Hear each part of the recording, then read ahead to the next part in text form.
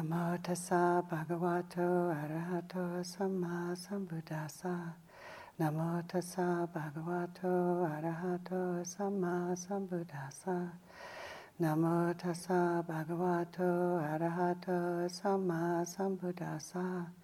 Buddham dhammang sanghang namasami.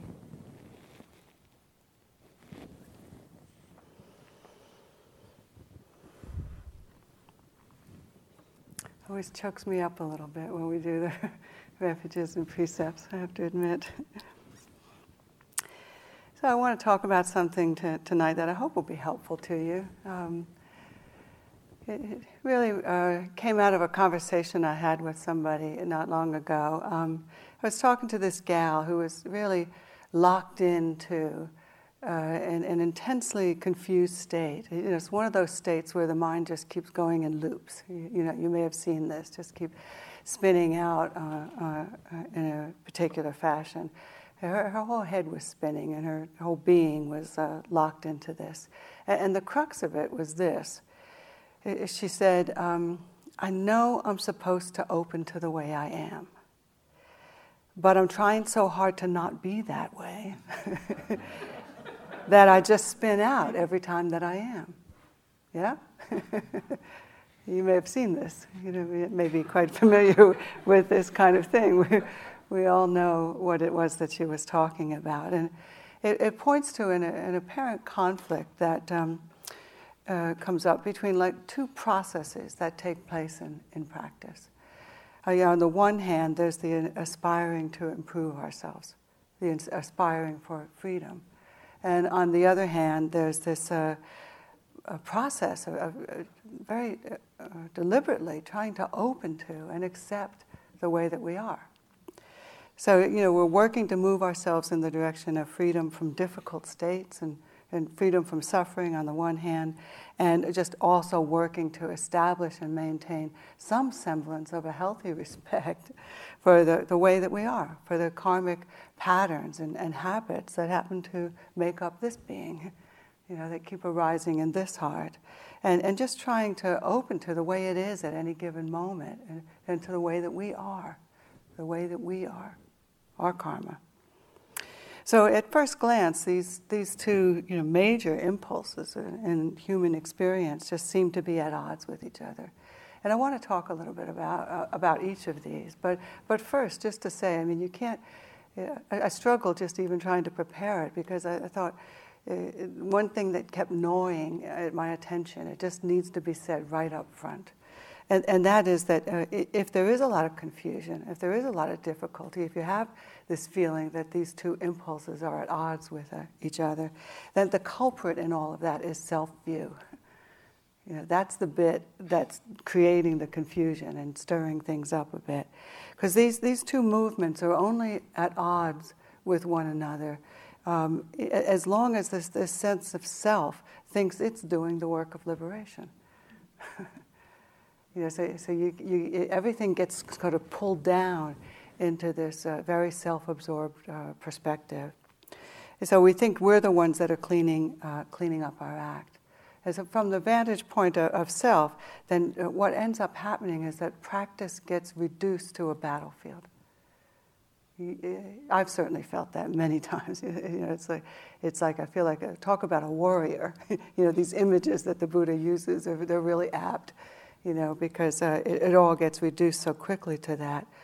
The way we are and the way that we want to be are just constantly at odds with one another, such that it can be very difficult to do what we need to do to fulfill that aspiration for freedom and to cultivate this quality of peace that comes with accepting things as they are, accepting the way that we are.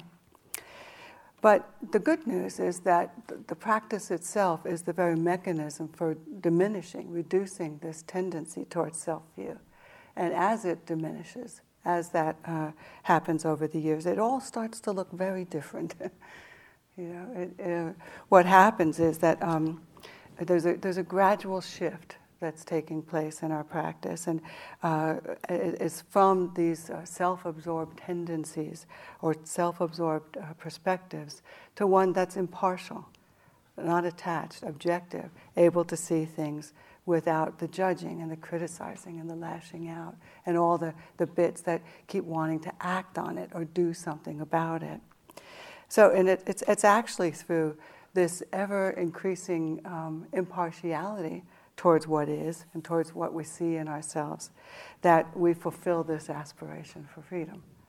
So they aren't even remotely at odds with each other. They're very much the same thing, or very much maybe two sides of the coin. So just put another way, the waking up process is really a process of noticing states that cause contraction and cause harm in the system, and slowly opening to these. Just slowly greeting and meeting what we see in ourselves, and so that the system can shift. It's actually that process of opening the heart to receive what is and trusting that over time. It takes some time, admittedly. It's a process, and it takes time to get accustomed to it as a process and to trust that the way that people are guiding us in it is really true and really works. So just opening to the way we are, first looking at this. Someone asked me recently, so what goes on up there at the Forest Refuge? They said, are people getting enlightened? I said, well, I guess that all depends on how you define enlightenment. And that's true. But I said that they're definitely waking up. Definitely waking up. But it has to be said that so much of that process of waking up involves seeing and acknowledging the pain of being caught in our karmic patterns and habits. And so much so that at any given moment, one might look and see what's going on here and say, well, really what's going on there is a whole lot of suffering. That's basically what one is seeing from one day to the other. And let's be honest, we're all caught in a lot of difficult states, deluded states, and unskillful ways of being. We have lots of blind sides. That's why we're here. That's why we got born. And Buddhism is particularly helpful in helping us identify and name those states so that we can see them more clearly. Naming is critical, just to know them. Unfortunately, we tend to get bogged down in all these lists of defilements and difficult states. They end up tormenting us even more rather than helping us to understand the nature of what it is that we're caught in. Being able to name it, so that naming has a role really in helping us develop some kind of impartial stance towards it. But that can take some time to realize that that's how it's operating. But we have to know, in the midst of all of this, that as long as the mind is still in this unawakened state, what we're going to do is adopt approaches of fighting and resisting and sticking our heads in the sand and wishing we could be some other way and turning to all of these crazy states of mind, the greed, hatred, delusion, all the rest of their 5 hindrances, and turning to them to deal with all this, to cope with all this, as if they'll help, as if this is the remedy. The unawakened mind is just, it's spinning out. And it's trying to deal with what we're observing as we meditate in the only way that it knows how. This is what we've learned. These are the approaches, the mechanisms that we've been trained in, just as human beings. And so, you have to see this. You may have seen this. And so what ends up happening is that the net effect of what goes on up here at the Forest Refuge is that a lot of the time is spent just suffering, dealing with the suffering of having to endure our karma, endure those karmic patterns. We have to know this. This is not, this is intended to help us understand the process. This is not like an indictment or a prediction of some future suffering. But this is a lot of what's going on here. we're trying to open to the suffering of the karmic patterns and habits that have been established. And we're also trying to open to the added suffering of having to repeatedly turn to a bunch of tired, old, worn-out approaches that never did any good, never fixed any of this, and never will. But because it's our habit to keep relating in that way, that's what we do. And that's very painful. You know, you have to see that and feel that. Feel the pain of these kinds of reactive patterns. And as if that isn't enough, then there's also this very tricky and often frustrating process of trying to understand and adopt to these new ways that the whole Buddhist process is trying to introduce us to. You know, I don't know about you, but when they started to tell me to open to the way it is, you know, I said, "You got to be nuts! That can't be right. That can't be right. You know, this is painful stuff. What do I want to go into it for? You know, I'd rather just go take a nap, get some chocolate or something, you know." But that's what they're telling us to do. You know, turn towards it when everything in us wants to turn away. Yeah. It's wild, isn't it? So this is the process. And it can sound crazy to non-believers or non-practitioners, but this is what we're doing. So I find that in order not to get depressed about it all, you know, when you know, how it's going or the process or how it's going or how we're doing with it at any given point, I find it's especially helpful to take some time and just reflect and recollect. Go back to the time, if you can even remember, before practice, before you knew about these teachings and picked up these different approaches. You know, just to try to remember, you know, before coming to practice, we had no idea of another way of being. And you know, sometimes, I don't know about you, but sometimes it's not to compare or to think oneself better than, but sometimes I see people who are so caught in it, you know, thank goodness, you know, that feeling of happiness and gratitude for having turned towards the Buddhist practices. Because in those states, our only options are just to be born into everything that arises. You know, one of the monks would say, without practice, without mindfulness, it's all completely and utterly compulsion. It's all just being born into what has been. What has been is what will be. It's that kind of thing. And so, you know, I guess if they were all really... all of our states were healthy and skillful and harmless, then that wouldn't be a problem. But so much of it is difficult. You know, so much of it is painful and difficult to bear. But can you remember? Can you just take some time occasionally and reflect back to that? You know, before practice, all of the thoughts, all of the habits and patterns that are arising still, probably now, but they were who you are. They are who we are. And there's just no objectivity, no standing back, no capacity to just look at things from this different perspective. You just have to glom onto everything. And the sad part about it is, in the midst of all of that, you know, we fail to see this as the ignorant and suffering state that it is. You know, it's a deep delusion. You know, the Buddha is pointing to all of this. I mean, I think it's interesting that a lot of people call it blissful ignorance, you know. But when I think about it like this, and I look back on even with only the little bit of objectivity I've garnered, you know, but look back on the times before you had any at all. You know, I don't recall it as a fun state. That's not how I remember it. You know, and it has to be said too that for all the years of practice and for all the many people that I've talked to about their practice, I've never met anybody who, given the chance, would take the blue pill, you know, and go back to all those deluded and difficult states. Do you? I mean, I don't know anybody. we know that there's a struggle. We know it's difficult.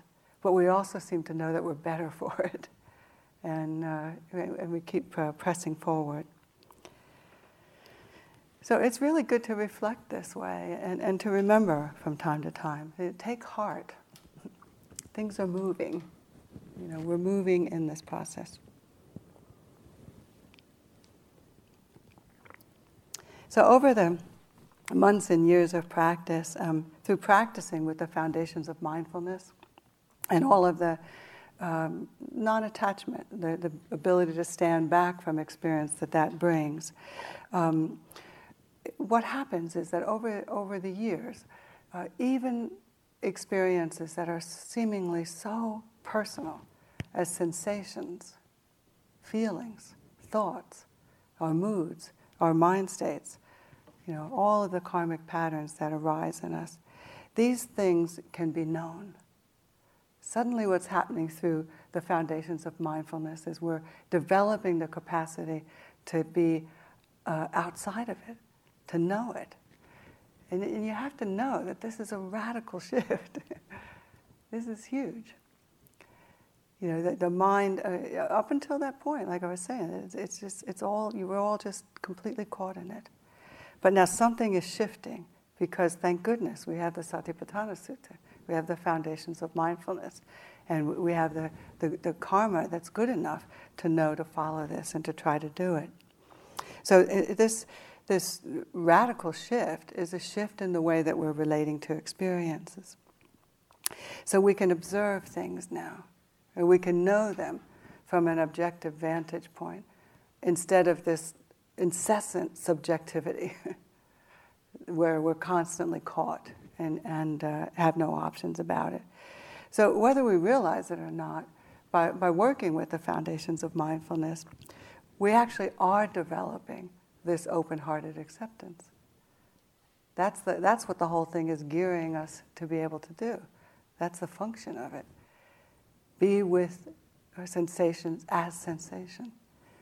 Be with feeling as feeling. Be with thought as thought. What that means is let open to the way that things are and don't go into all of the self-absorbed rants about it and reactivity to it. Just develop this habit. And the beautiful thing about it is you don't even have to know that you're developing objectivity. You don't even have to know that you're changing or making this radical shift. You just have to follow the instructions, to do what the Buddha said. Try to see the breath, see feelings, see thoughts, see karmic patterns as they are. I just try to do that. I don't know about you, but definitely for a long time in my own practice, I would just do it, and it bears fruit. But I can't say honestly that I understood what it was affecting particularly, not for many years. That comes more through lingering and being able to be outside long enough to know the opposite states. So this kind of open-hearted acceptance that gets cultivated through the practice, it doesn't happen overnight. And I think it's important to know this too, to develop so that we can hang in there, be patient, know that this is a process that takes a certain amount of time, and it's a very gradual process. And for a long time, all that's happening is that we just keep catching ourselves caught up, and then we pull ourselves out. You catch yourself caught up, and then you pull yourselves out. You're caught up, you pull out. And that's a lot of what's going on. The determination, the resolve to not be caught up, but then when we see ourselves caught up, to use the sense of restraint, use the experience of restraint. And this is all really good. This is very good practice. A lot of people report that that's a lot of what's going on in their practice. And I say, yeah, it's great. It's going very well. If that's what's happening, you can trust that. So, but what also happens for a very long time, as I said, it's a gradual process. What happens is when we see ourselves caught up in this way, it tends to precipitate a lot of self-loathing. We have to know this too. This is standard operating procedure for waking up, the process of waking up, moving from this unawakened state to this awakened state. Because we're still in this unawakened state. And while we're in this process, and just biding our time, doing the work so that we can get to the heart of the matter, which is impermanent suffering and non-self, what's going to happen in that intervening time is that we're still going to grab hold of unattractive states. That's just the way that it goes. And you may have seen yourself just kind of grab them by the tail, and try to wrestle them to the ground. But you find over the years of practice that kind of fighting and trying to make it not be that way, just has the effect of having the head come around and bite you, so that now you're not only in the state, you're caught in grabbing it and hating it and resisting it. And so the whole old approach just ends up compounding the suffering. We keep turning to ways that are designed to get us free, but we have to learn, that it's just actually getting us deeper in. It's like in order to get rid of hatred, you hate it, Well, that makes sense, doesn't it? But that's what we do. That's what we're doing. So it's interesting because, as I said, it is a process, and notice that for some time we get free enough to be able to see the states with a little bit more objectivity. But it can take some time, perhaps, before we can do that or get free enough to notice all of that without turning it back on ourselves. That's going to happen for a while. And just know it. So that the turning it back on ourselves doesn't become something to hate too. It's like, oh, I hate that I'm hating. And I hate that I'm hating. And it just keeps going and getting us deeper and deeper in. And so there's layers, and we work with those layers. We try to filter through these layers. So I want to assure everybody that all of this is normal. This is the way it goes. This is the way it goes in practice. And it's all squarely in the realm of what goes on as we learn to open and accept the patterns and habits that we see in ourselves, accept the way that we are.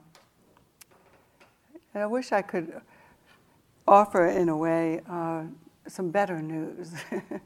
But it seems to be the case that we have to go through what can be a very painful process of seeing ourselves, seeing for ourselves that the longing and the resisting and the ignoring, the trying not to see, the whole reaction to karma with greed, hatred, and delusion, that none of that works.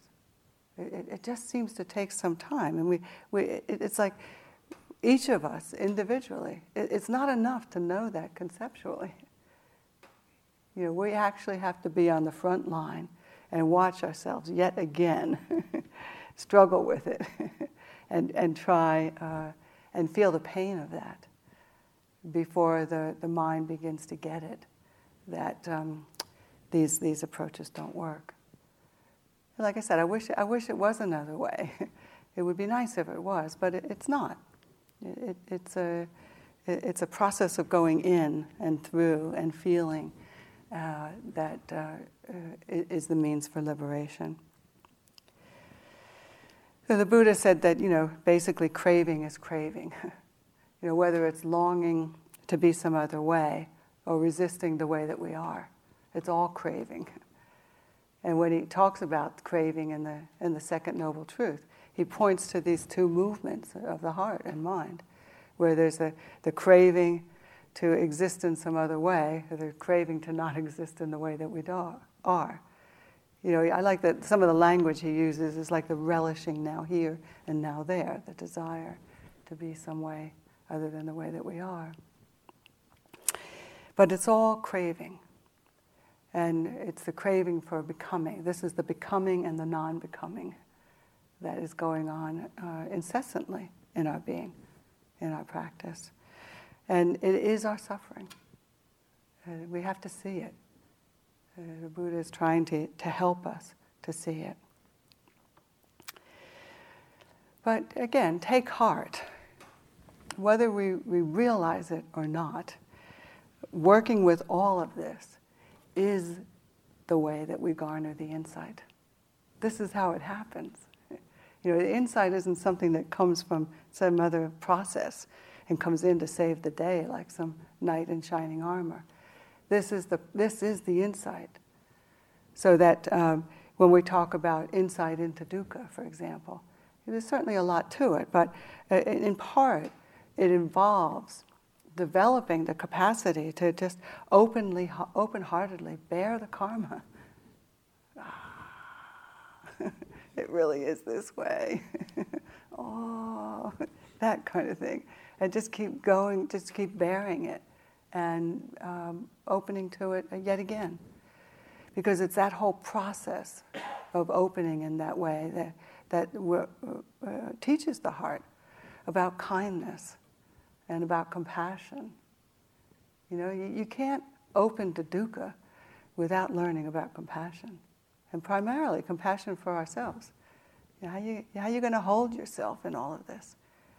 Are you going to persist in smacking yourself around? Or are you going to say, oh, poor baby, you're suffering. This is suffering. And try to work with it from there. And so similarly, the insights into non-self, or anatta, these involve developing the capacity to, again, open-heartedly observe the states that arise in us, and to realize through the direct experience of it that clobbering ourselves and trying to manage and manipulate ourselves and manipulate the world around us in a way to make it not be the way that it is, that all of that, it just is only making it worse. It just compounds the whole thing. So eventually, at least what I've seen in my own practice, is eventually we stop clobbering ourselves because it's just as a means to avoid the pain. It's like, how much are you going to do it? For myself, if I'm honest, I have to say that it's really been the sheer frustration and the torment that's associated with self-loathing that has been the very mechanism that's been breaking the habit of self-view. That's how it's happening. You're going to keep clobbering. You're going to keep demanding that you be some other way. It's too painful. And so what happens over the process, and a very dear friend of mine and I talk about this a lot, what happens over the process is that the mind just stops going to these tired old worn out approaches. And it maybe for a little while it just stops, it just lets go and it relinquishes. But eventually, it's almost like the letting go is kind of like an exhale. But eventually there's another inhale. And it's as if on the inhale, it turns with interest to the way that we are. Well, what is this thing anyway that I keep doing? What is it? Because you almost have to work through the resisting it, the not wanting it to be that way, before we can get to that place. But it's wonderful when it does, because this is the opening. This is the opening to the way that we are. Now, it's like you almost have to throw in the towel, with the old ways. I'm sick of that. I'm sick of hating myself. Let me just accept that this is the way I am. And then, it's kind of interesting because, you wake up with this realization that the way you are is okay. After all that, what was all that fuss about? Wow, it's quite amazing. I think practice really does involve, at least entertaining, the remote possibility that the way you are is absolutely fine. Oh. So slowly, what goes on in the process is that we discover for ourselves that it's better to live with the suffering. It's better to live with the uncertainty. It's better to live with the lack of control, than to live with the greed, hatred, and delusion. It's much better.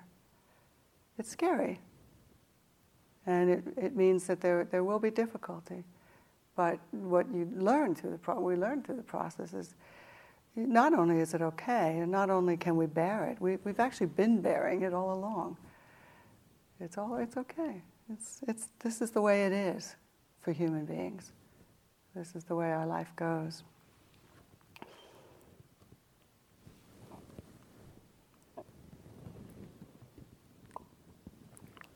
So this is the process. And just having met so many of you now and talking to you about your practice, I feel very good about it. Everybody's right in there, working with it in the best way that we know how. And we need to have confidence in that. Take heart. It's going very well, that feeling. So just a little bit about aspiration too, because this is an important bit that I wonder sometimes if we focus enough on it. There's aspiration in our heart. We all have it. It's an interesting force. In the Buddhist teachings, we talk a lot about certain impulses like cetana or volition, the bit that's directing the attention and precipitating change. And we talk about adhitthana or determination, the resolve. Lots of times, a lot of what's active in practice is we form resolves to behave in certain ways and then try to rise up to that and restrain ourselves when we're moving in a direction that we don't want to go in. So these are all very important. But there's something else that we don't talk about as much, or it doesn't seem to get as much airtime, and that's this what I'm calling aspiration. It's not a specific impulse like these other states. It's a lot more pervasive. One can feel it more as a mood in the heart, a kind of a pervasive wish, the thing that directs us, moves us in the direction of freedom, and keeps doing it. It's like something keeps rising up and is very active in all of our hearts and keeps moving us to keep going, to keep doing what we're doing. And it's a real feel-good state. It's a very happy state. It's when you open to and feel this healthy aspiration, the heart gets very happy. Like this. And it's quite refined. It's not, it's a wanting. It's interesting. It's a wanting. But you may know that in Buddhism there supposedly is many words for desire, as the Eskimos have for snow. It's very nuanced. And there's this coarse levels of wanting. And these are the states that we're trying to overcome.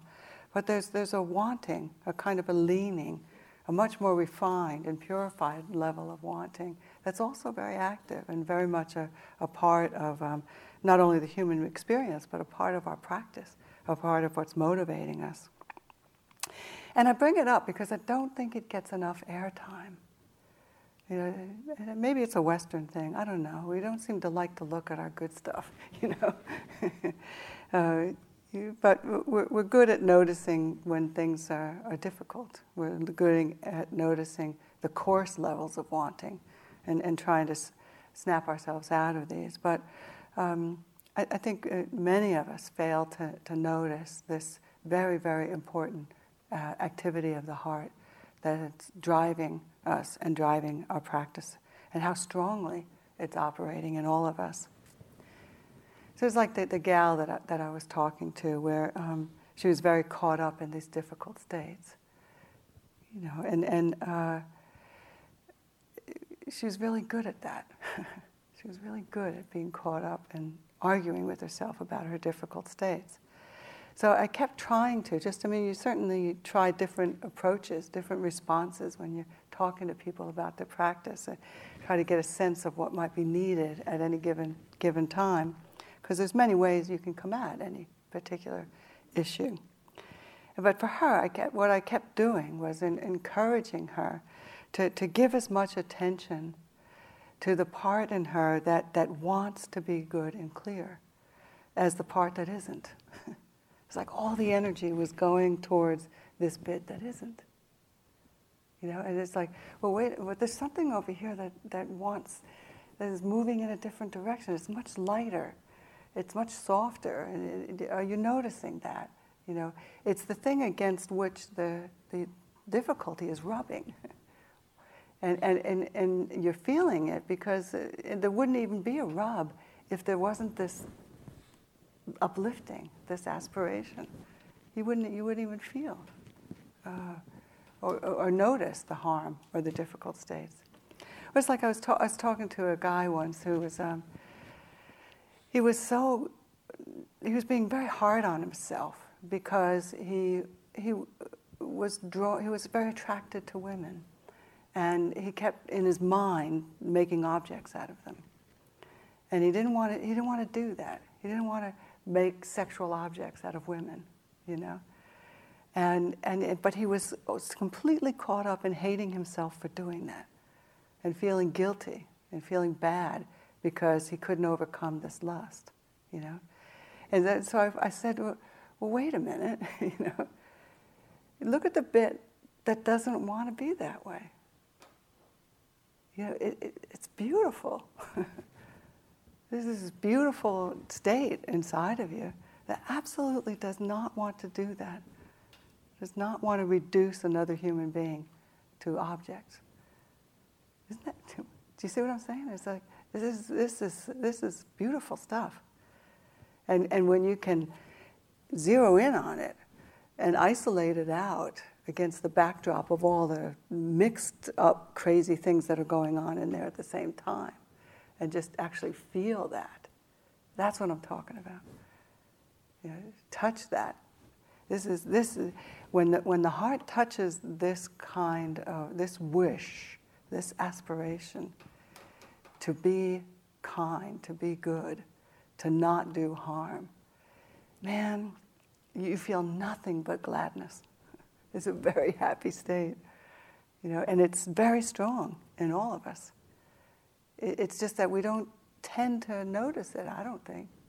You know, if that wasn't there, you know, we'd be psychopaths, sociopaths, you know.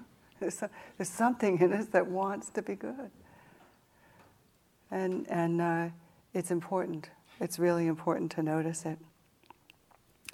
So right at the moment, any time that you're caught in what you're calling some kind of transgression, just if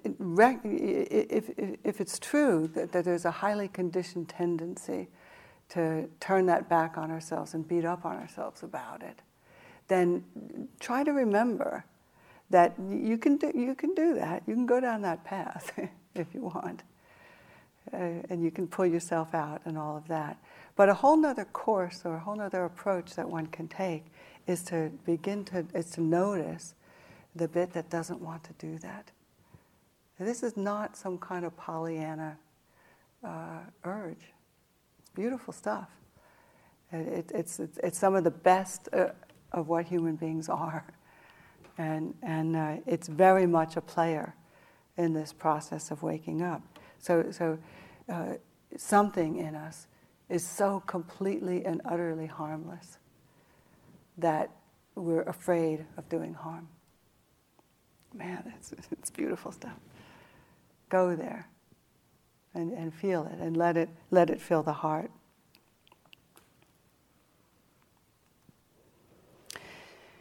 So if it's sounding not too familiar, one way that you can see this aspiration is just notice what goes on when you take the precepts, for example.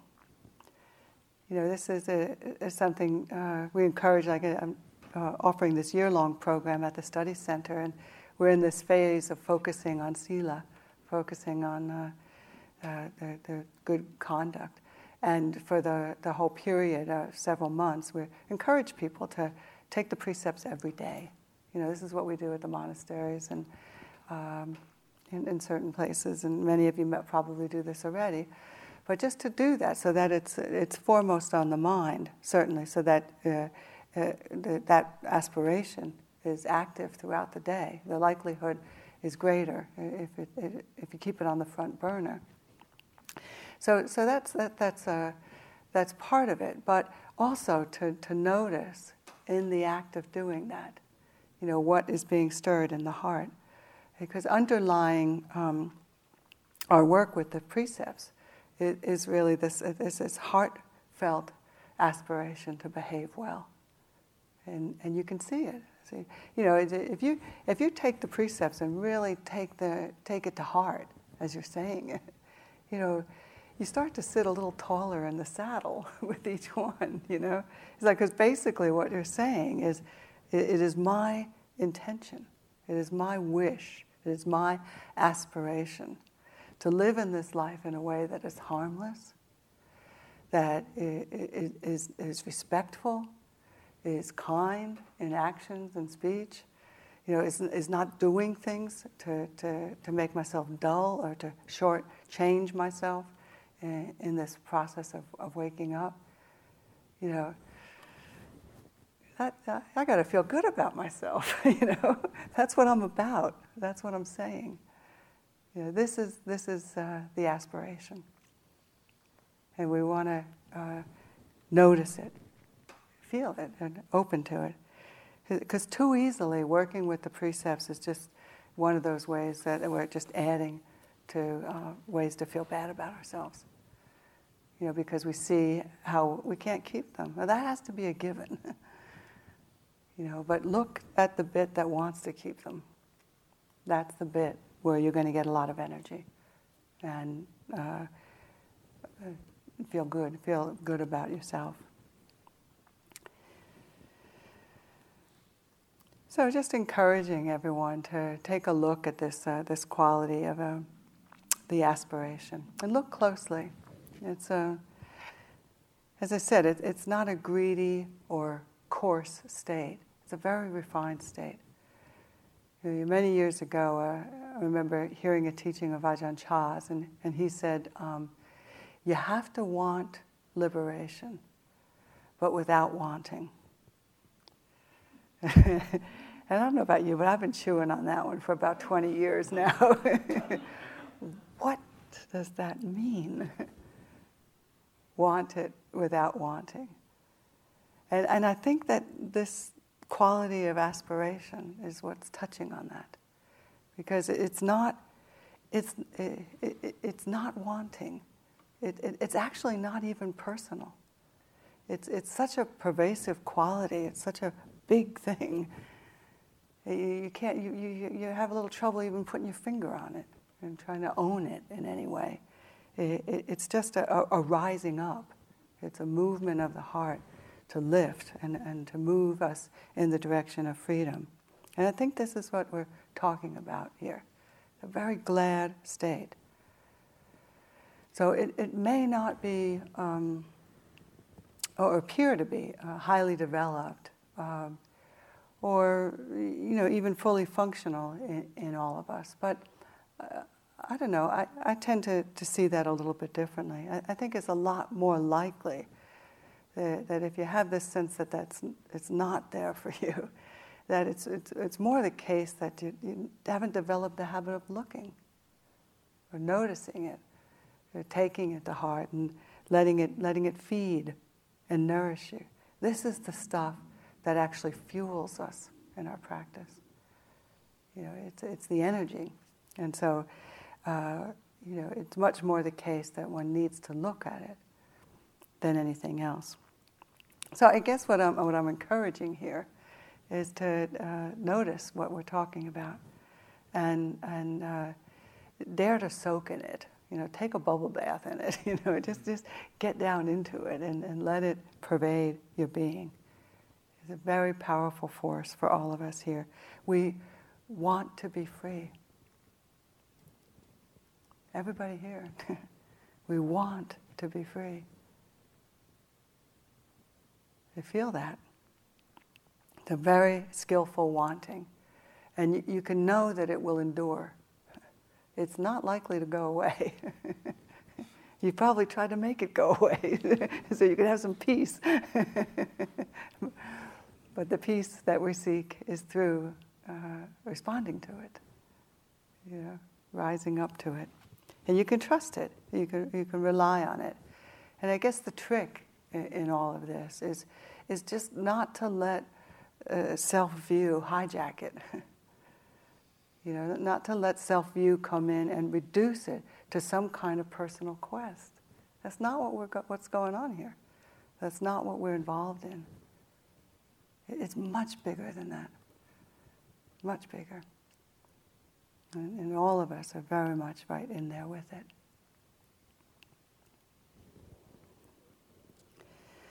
So the system will tweak itself over time. And this is going to be done through the skillful identification, acknowledgement, nourishment of this aspiration. Trusting it, loving it, feeling good about the fact that it's there. And through learning how to open to the way that we are and to systematically apply ourselves in that effort. And that's what we're doing. That's what all of this is about. So I offer this for your reflection tonight. I hope in some way it's helpful.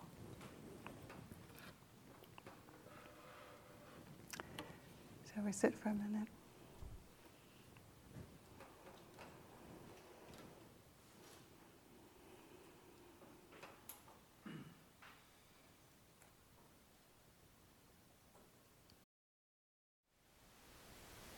Thank you for listening. To learn how you can support the teachers and Dharma Seed, please visit dharmaseed.org/donate.